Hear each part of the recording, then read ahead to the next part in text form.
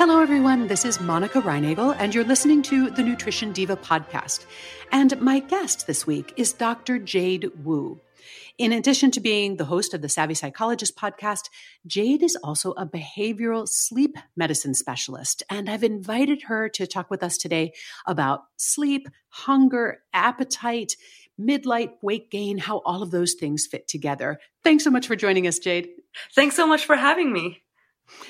So I've talked a lot in previous episodes of this podcast about these connections between sleep and hunger, appetite, weight management. There are a lot of connections there.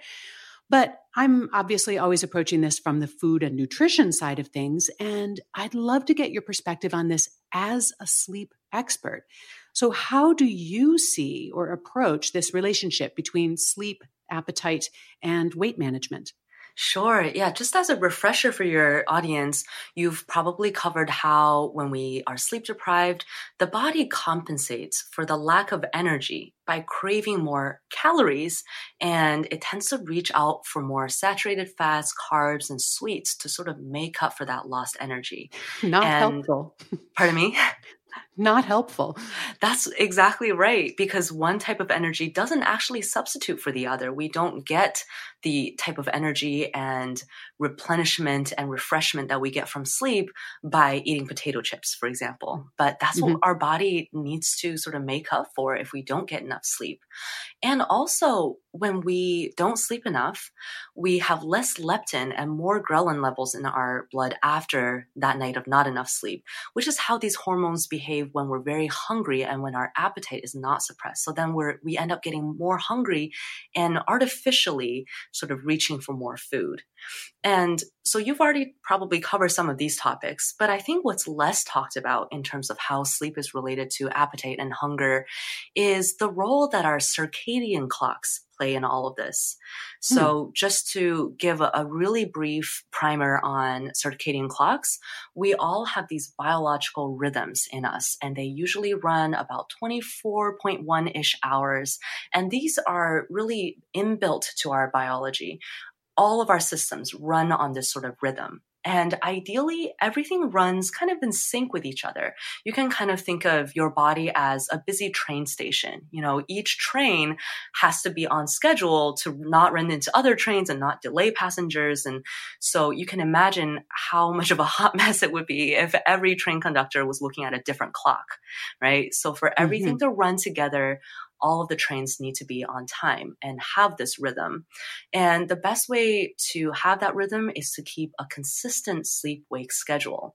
And when you do have this consistent sleep-wake schedule and circadian rhythm, then your metabolism runs efficiently, your mood is good, your hormones are in sync, and your sleep is good, and your energy levels are good. And maybe your appetite isn't as out of control. Exactly. Your appetite is more in tune with what your body actually needs rather than artificially inflated, if that makes sense. Well, let me just make sure I understand what you just said. It's not even so much about a lack of sleep or sleep deprivation, getting 6 hours of sleep instead of 8 hours of sleep, but it's more about the consistency of this sleep rhythm that affects our appetite? That's right. And actually, both of the things you named are both really important. I think we just maybe have heard a little bit more about the sleep deprivation piece and not as much about the circadian rhythms. I really like to emphasize to people that sleep is not just about the amount, and it's not even just about the quality or the depth of sleep. It really is also about the timing. We can be kind of wishy-washy with our sleep rhythms, right? Either maybe we can't control it because we do rotating shift work, and that really can put a wrench in your circadian rhythms. Or we travel a lot and we have jet lag, or we don't travel for work, but we jet lag ourselves by getting up at very different times on weekdays versus weekends. So for example, if you usually get up at 7 a.m. on weekdays, but you sleep in until 10 on weekends, that's like jet lagging yourself by flying to California and back every weekend, but you didn't even get to have the fun of travel. You've just screwed up your circadian rhythm doing it.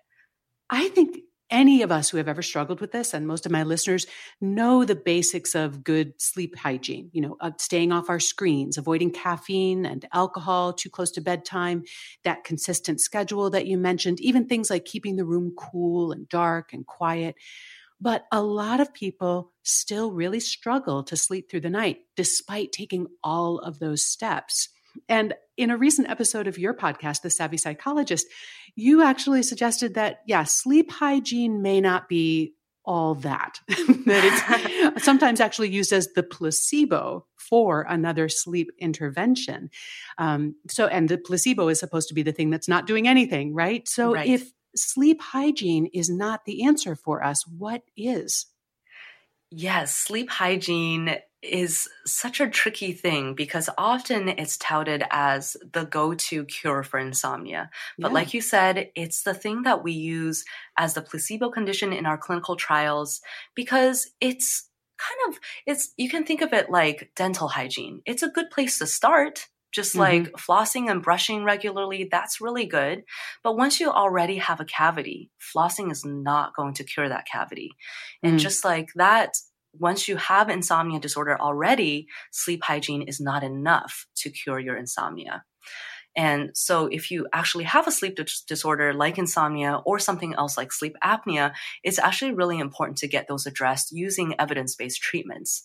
And the American Academy of Sleep Medicine and the American College of Physicians both recommend cognitive behavioral therapy for insomnia, or CBTI for short, as the first-line treatment for insomnia disorder. So what does that look like? What is cognitive behavioral therapy as applies to insomnia?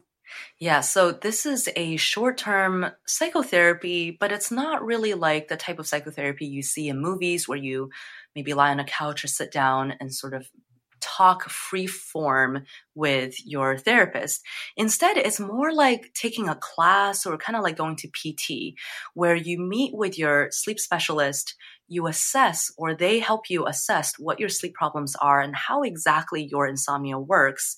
And they identify the things that are keeping your insomnia going. And together, you work on some behavioral experiments to try some different ways of when to go to bed or when to get up, or how to think about sleep, how to approach the way that you relate to sleep, what you do in the moment when your sleep is not good, how you schedule or structure the rest of your life. All of these things can contribute to insomnia. And if we can identify them and figure out ways to address them, then it's kind of like taking logs out of the fire. Eventually the fire will burn down and you'll get back to normal, healthy sleep as long as those barriers are no longer in the way. So CBTI is all about identifying those barriers and taking them out of your insomnia fire.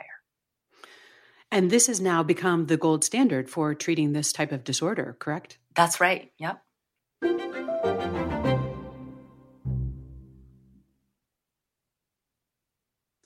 You mentioned people entering midlife. And another thing that I hear a lot of my listeners say is that they start to develop difficulty sleeping for the first time when they get into their 40s and 50s. And that, of course, is also when many of them start to see their weight creeping up. So first, I just have to ask you, is there something physiological that occurs in midlife that affects our sleep rhythms? Or have we just had longer to develop bad sleeping habits? Or maybe we have more to worry about in midlife? Potentially all of the above. So I think of midlife sleep changes as coming from two categories. There are physical and then there are psychological changes that many of us go through. So in terms of physical changes, we do need less sleep as we get older. So you can think of it kind of as what our bodies and our brains need. When we're kids, when we're teenagers, we need a lot of sleep, especially deep sleep, because that's when we release growth hormones and sex hormones. That's how we go through puberty. And that's when we learn the basic things about being a human, right? So we need a lot of deep sleep for that. But as we're getting into middle age and older age, we're not going through puberty. We're not trying to learn the times table. So we have less new information to process, less growth to do. So we actually do need less sleep. And our sleep also tends to be more often punctuated by wakefulness. So people tend to wake up more often when they get older, and they tend to get less deep sleep, like I mentioned. And we're also going through hormonal changes, like for women, menopause. This can certainly disrupt sleep. And actually, this is one of the most common sort of precipitators of insomnia for women. And, but reassuringly, this should not permanently make you a bad sleeper. This is just a transition that you have to work with your body instead of against your body to figure out what your new sleep need and your new sleep patterns are. And also, as we're getting older, there's more aches and pains that might disrupt sleep. We're less physically and socially active potentially. And so this is giving us less activity during the day to help us build our sleep drive, and other health problems or psychological problems may make it harder to sleep too. And speaking of psychological problems, one thing is that our expectations tend to stay the same for our sleep, even as our biological need for sleep changes. So we still want to get our 8 hours like we did when we were 23, but our bodies are like, actually more like 6.5 hours is what we're doing now. And we also can get more anxious about our health in general as we get into middle age. And this comes with sometimes getting more anxious about sleep because we hear all of these headlines about how sleep is so vital to health. And at this point, we may also have had more opportunity to become psychologically dependent on sleep aids, and maybe perhaps to learn some unhelpful things like spending a lot of time wakeful and frustrated in bed, teaching our brains over and over again that the bed is a frustrating place, like the dentist chair. Yeah, all of that rings absolutely true. So there are a lot of reasons that we may experience more difficulty sleeping in midlife, some of which we can do something about, right? Like making sure that we're staying active and not getting trapped into these anxiety cycles about not getting 8 hours of sleep or being awake in the middle of the night and worrying. Another reason that people worry about not sleeping well in midlife is because they also hear that this is linked with weight gain, and they're seeing their weight gain up, and they feel like if I can't control my sleep, I can't control my weight, it's a downward spiral. In your opinion, how much of an impact does midlife sleep difficulty have on midlife weight gain? Is that a sort of false correlation? That's such an interesting question, and I'm not sure that I have a totally airtight answer for that I'm 100% sure about, because this is kind of hard to tease out. Because so many things are changing at the same time in midlife, it's really hard to pinpoint one variable that we can sort of pin it to. Because our activity levels, our social lives, our stress levels, our eating habits, these may all be changing at around this time. But I think maybe one hopeful thing I can say is that I see this time as actually an opportunity to tune up health in all domains, such as, for example, learning to cook more nutritious meals now that your kids have left the house and you have more time to do that, or doing more self-care, taking up meditation, taking up a new hobby. All of these things are good for our overall physical and mental health and very good for sleep. So I actually don't see why sleep has to be bad in midlife or after. It certainly will change. But that in and of itself is not a bad thing. As long as we take care of our overall health, listen to our bodies, and we're flexible and changing with our bodies, we can still have really great sleep health. Yeah, I think you're right. The fact that there are so many factors in play here, interacting and changing at the same time, can make it hard to get a really clear linear answer. But on the plus side, it also means we have so many avenues that we can pursue in terms of, as you say, fine tuning the solutions. So we can work the problem from a number of different angles. That's exactly right. Yes. But I know a lot of people are going to be intrigued by this whole idea of the cognitive behavioral approach.